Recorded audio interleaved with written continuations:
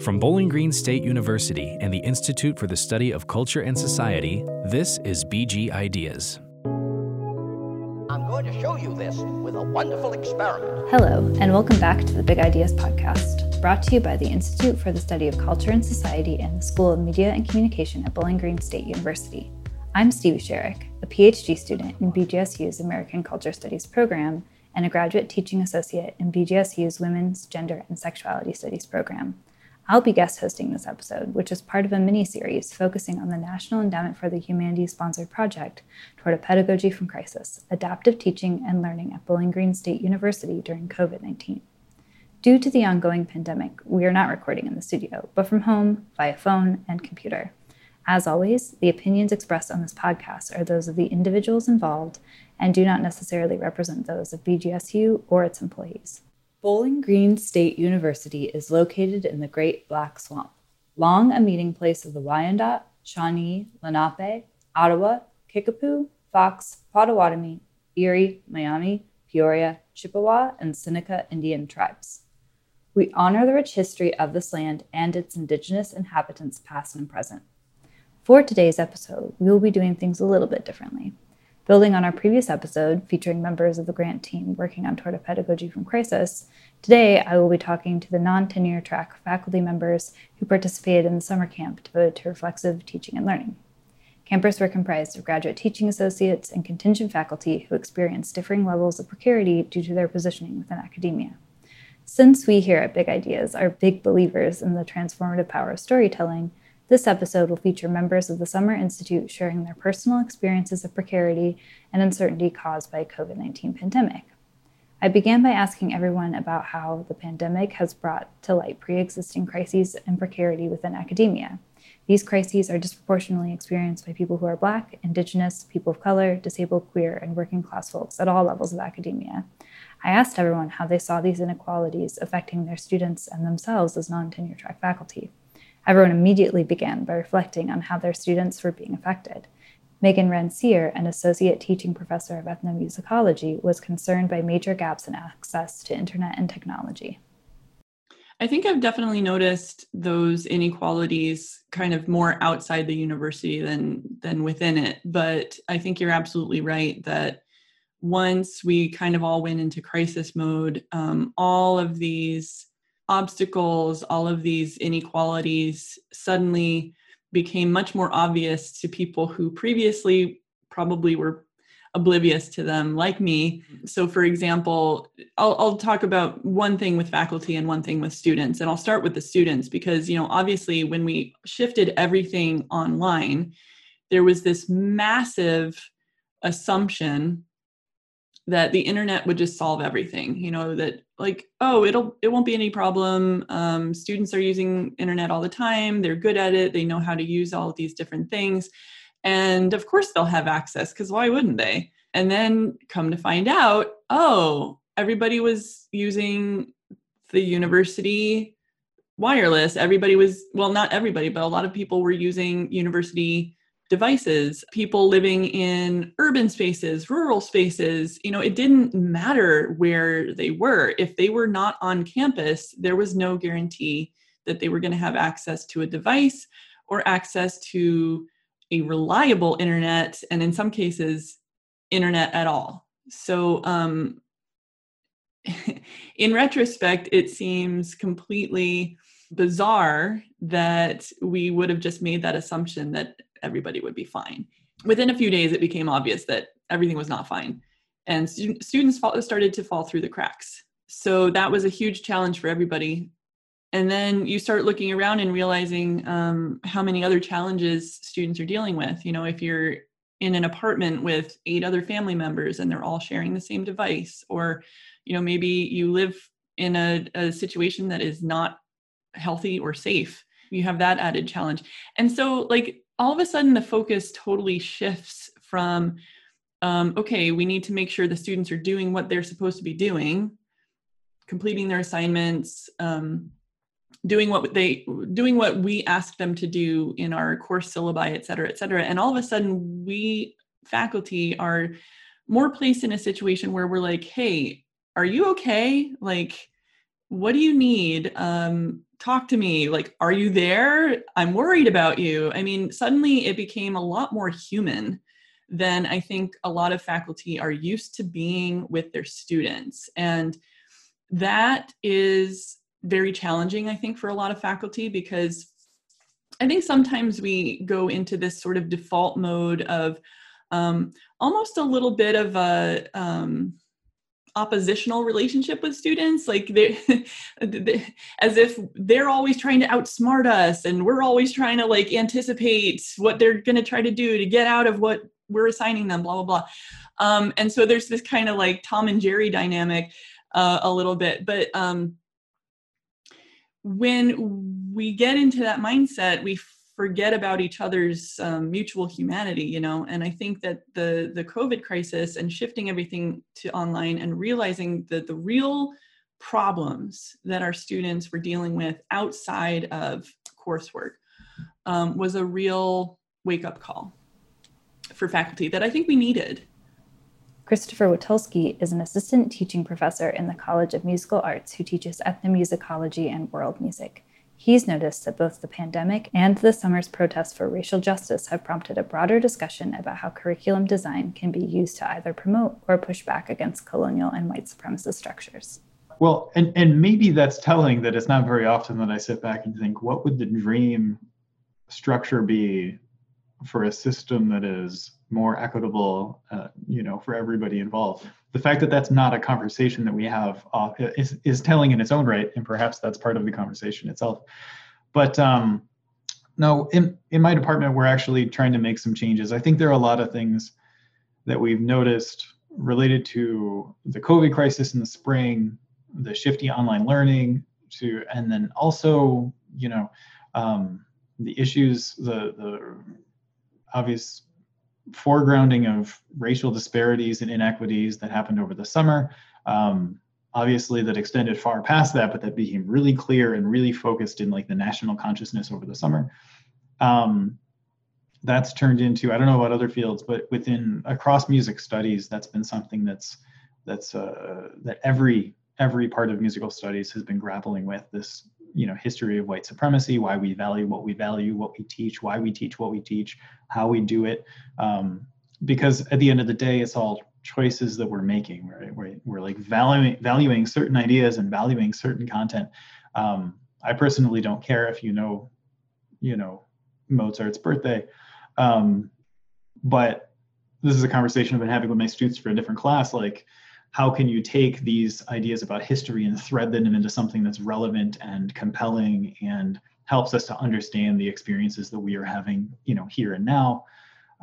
How do we look to, when I teach world music, how do we look to other people around the world and see how they're interacting with music and each other, and use that to understand ourselves, right? Maybe that's a little selfish, but like, how can we look at something that feels different? Because that's what a lot of teaching is. You're introducing new ideas, and then use that to like better reimagine ourselves.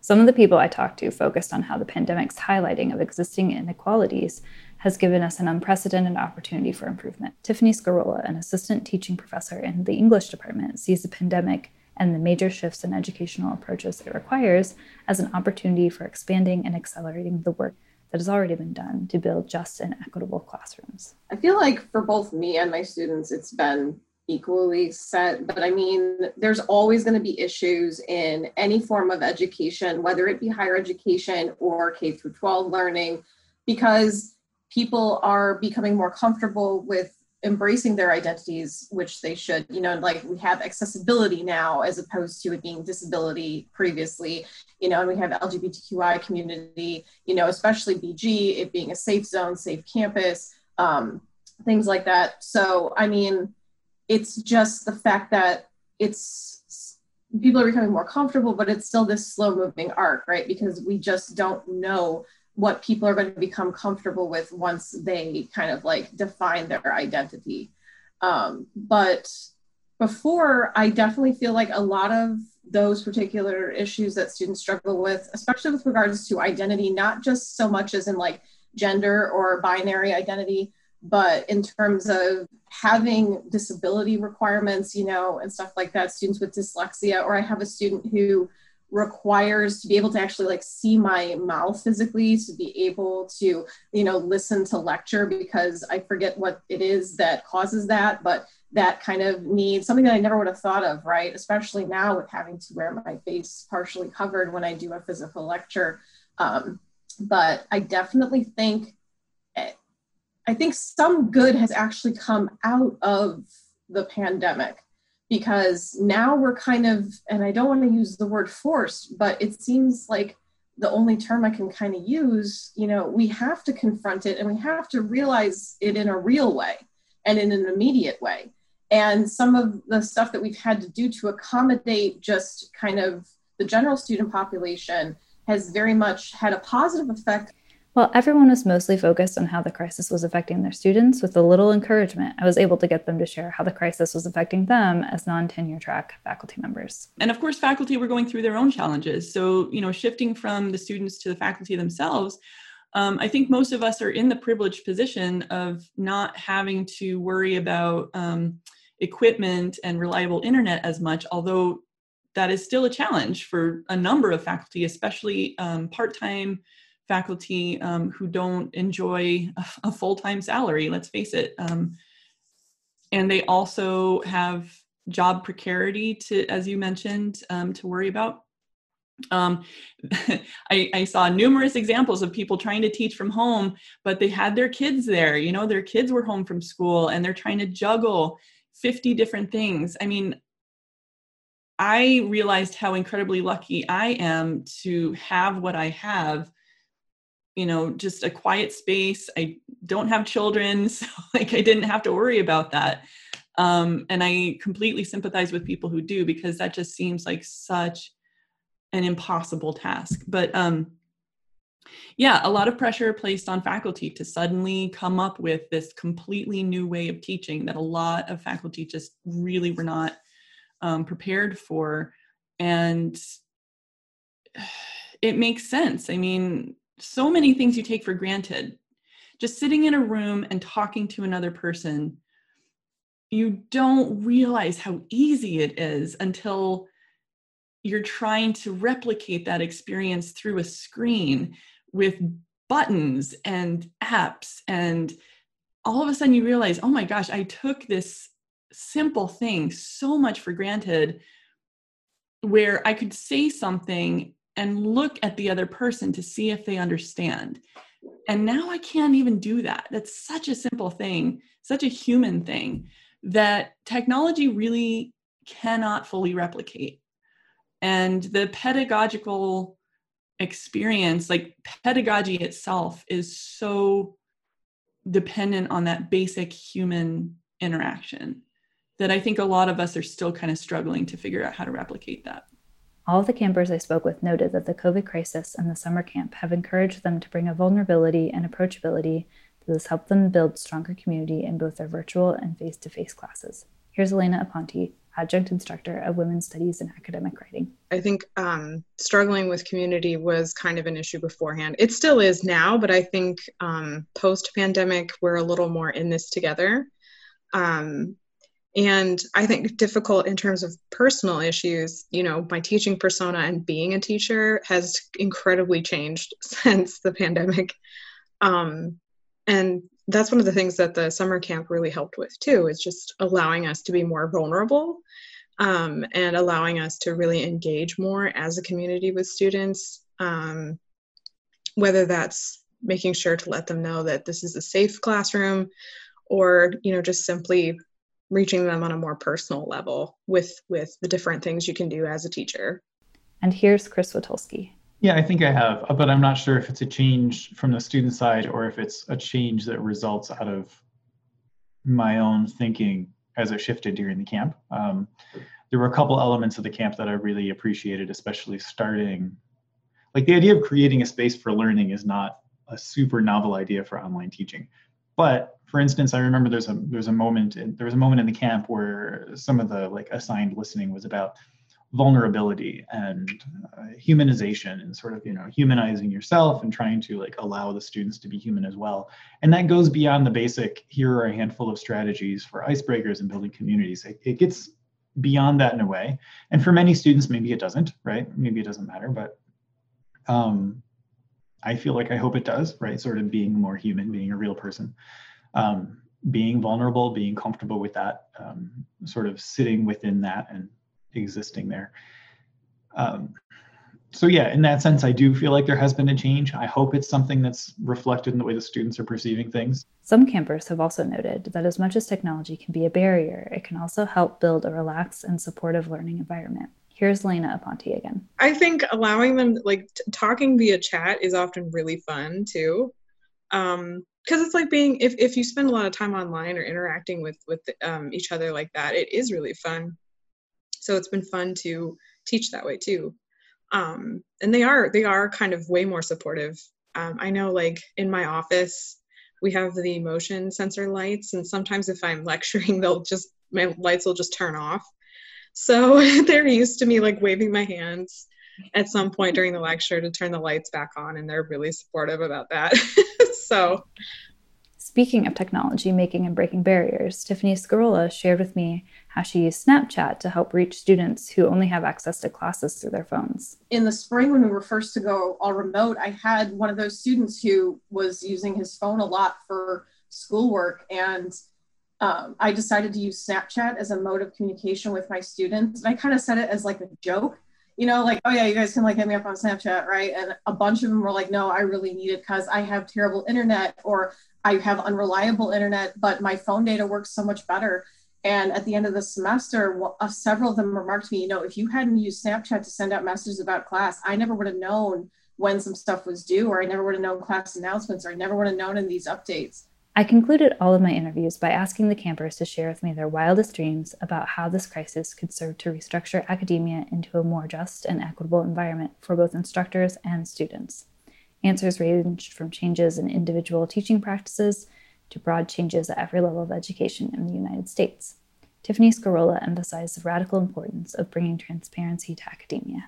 This is something that I truly do value, what pandemic or no, but definitely the pandemic, I think, would provide us the opportunity to embrace this, is transparency for real, and not the manifestation, the falsity of it, you know, I mean, because transparency is a real thing and people say the word, but they don't live the word when they're, you know, sometimes with certain things. And I just feel like if not now, when are you going to do it?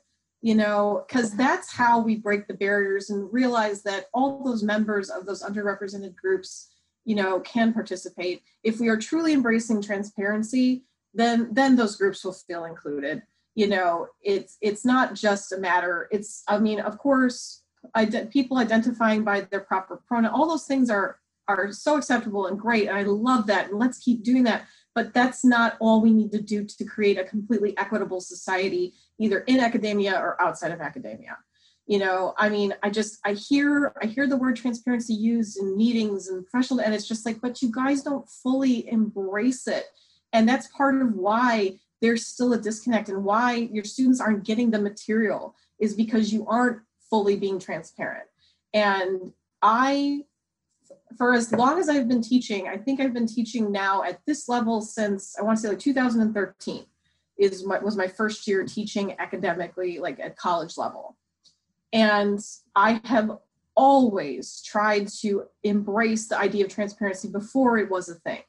You know, letting my students know about the things that I struggled with in school and the things that I struggle with as an instructor, like letting them know, okay, guys, like I really messed up this one lecture thing from the other day, so forgive me, let me backtrack on this, you know, and stuff like that. And just being actually open with them, you know, even down to how I design my Canvas shells.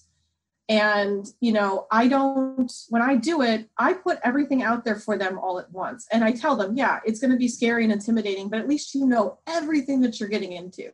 And I try to make it so everything is just in the modules and they can just go on down the line. And there's no, here's your to-do list for the week. Here's this separate window where you can get all these readings from.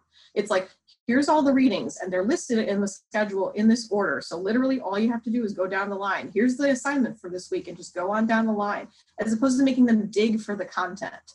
There's a time and a place where they should be doing that, you know, for like source acquisition and stuff like that. But a truly transparent classroom means that we recognize all of those things, and we allow our students to see that we are not infallible, because that's a big part of the problem with not just the underrepresented groups, but with the groups that are widely represented. They still feel that there's this really big distinction between the fact that we're in front of the room and they're on that side of the room. At one point, we were all on that side of the room. And we need to recognize the real struggles of what happens on that side of the room, regardless of race, gender, identity, any of those things. And it starts with us acknowledging the things that we have struggled with ourselves, and right now people are more willing than ever to talk about the things that they're struggling with, but we still could do more. So if in an ideal utopian society, it would be to not just say that I believe in transparency and to say that I create a safe space, to actually, live up to saying the word. Because there's a big difference between saying that you embrace it and actually demonstrating it to your students. That's how you get through to them. And that's how you overcome, crisis, whether it be in your education or in the real world. It's all the same. Chris Witulski focused on the need for universities to build flexibility into their structures to encourage experimentation and to make systemic change easier. This is something that I wish we were better at, but there are a lot of structural, really firm, multi-leveled structural boundaries to being able to make the kinds of changes that I think would be really helpful. Whether it's in the area, in the department, in the field of study, in the classroom, at the university, I think the hardest part, I don't even have like an answer to what I would imagine what I imagine like a dream situation to be, because I'm having a hard time imagining beyond the boundaries that exist, but I feel like oftentimes there are solutions that seem really clear and really straightforward, but then there are boundaries to implementing those that are frustrating, and I think the sheer degree of frustration that exists keeps those boundaries in place, right? Those things prevent people from being able to carry out the kinds of changes that would make a difference.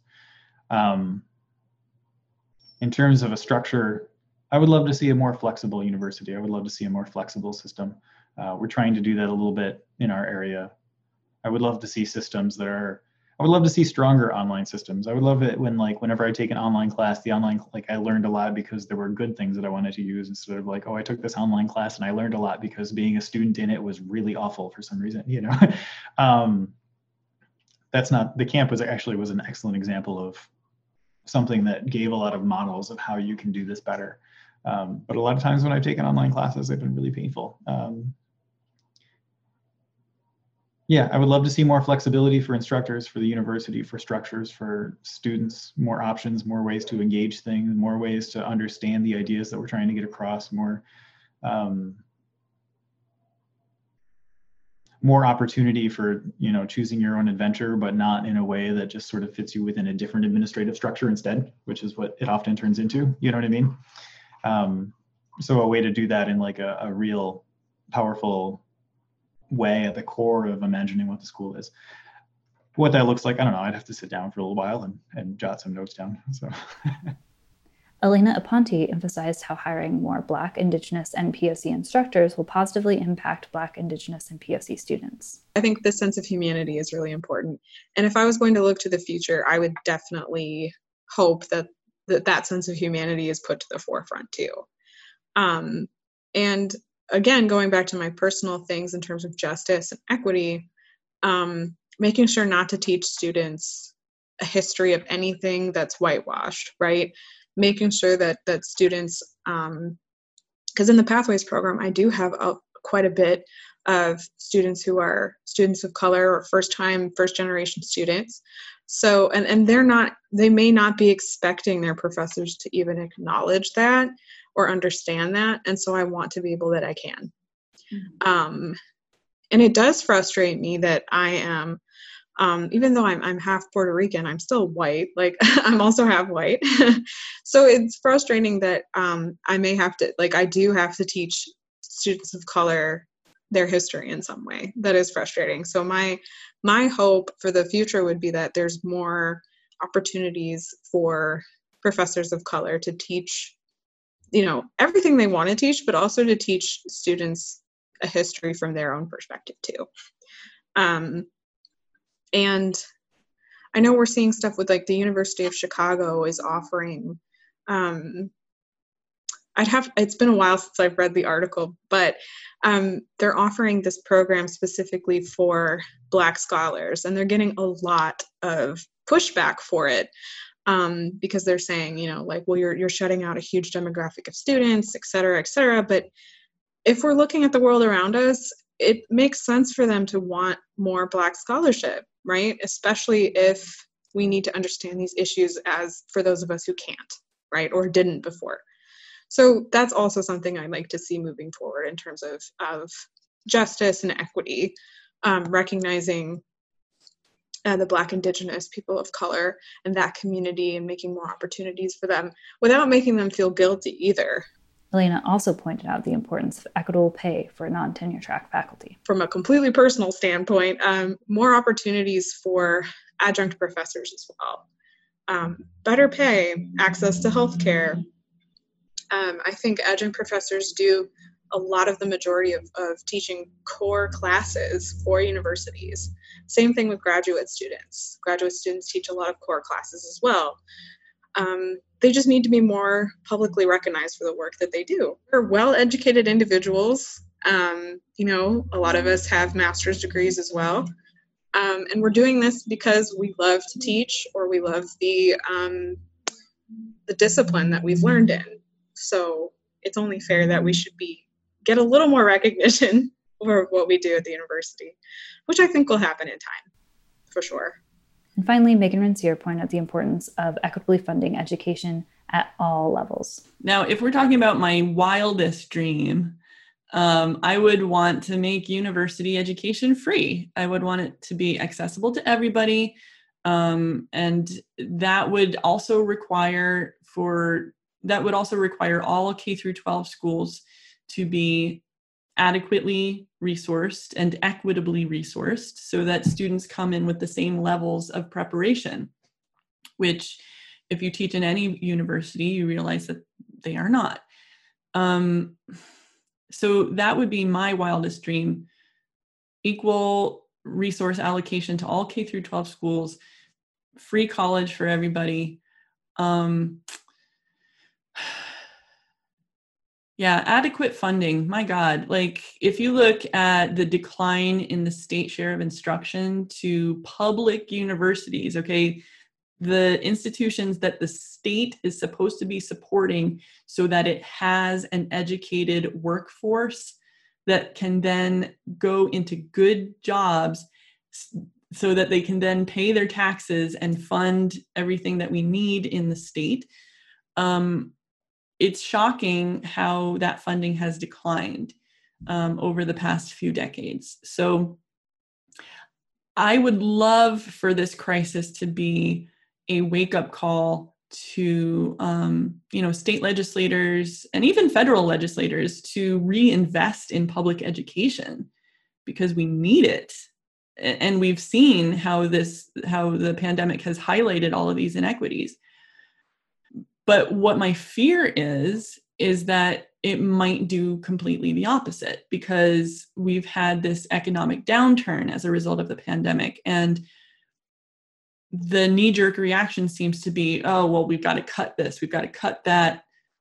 All of a sudden, we're in austerity mode, when that is very short-term thinking. If we're thinking in the long term, we need to be investing in education even more.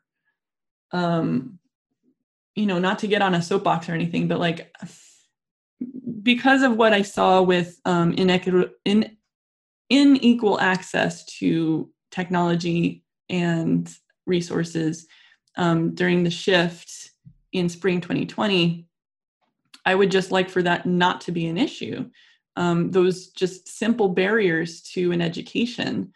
And again, it's true at the K through 12 level as well. Every child, every student should have equal access and equal opportunity to the tools and resources that they need in order to have a shot at being successful. Because otherwise the inequalities will simply compound on each other and the gaps will become wider. We need to change the direction of the funding situation in education. So I don't know if that was a dream or a dystopia that I just painted for you. And with that, I'll leave you all to mull over your own dreams and ideas about what can be done to build a more just and equitable academia and educational environment for all. I want to thank everyone who spoke with me for this episode. Listeners can keep up with the Toward a Pedagogy from Crisis project and other ICS happenings by following us on Twitter at ICSBGSU and on our Facebook page. You can listen to Big Ideas wherever you find your favorite podcasts. Please subscribe and rate us on your preferred platform. Our producers are Chris Cavera and Marca Mendoza, with sound editing by Marca Mendoza. Support for this episode was provided by the National Endowment for the Humanities, which funded the grant project Toward a Pedagogy from Crisis, Adaptive Teaching and Learning at Bowling Green State University during COVID-19.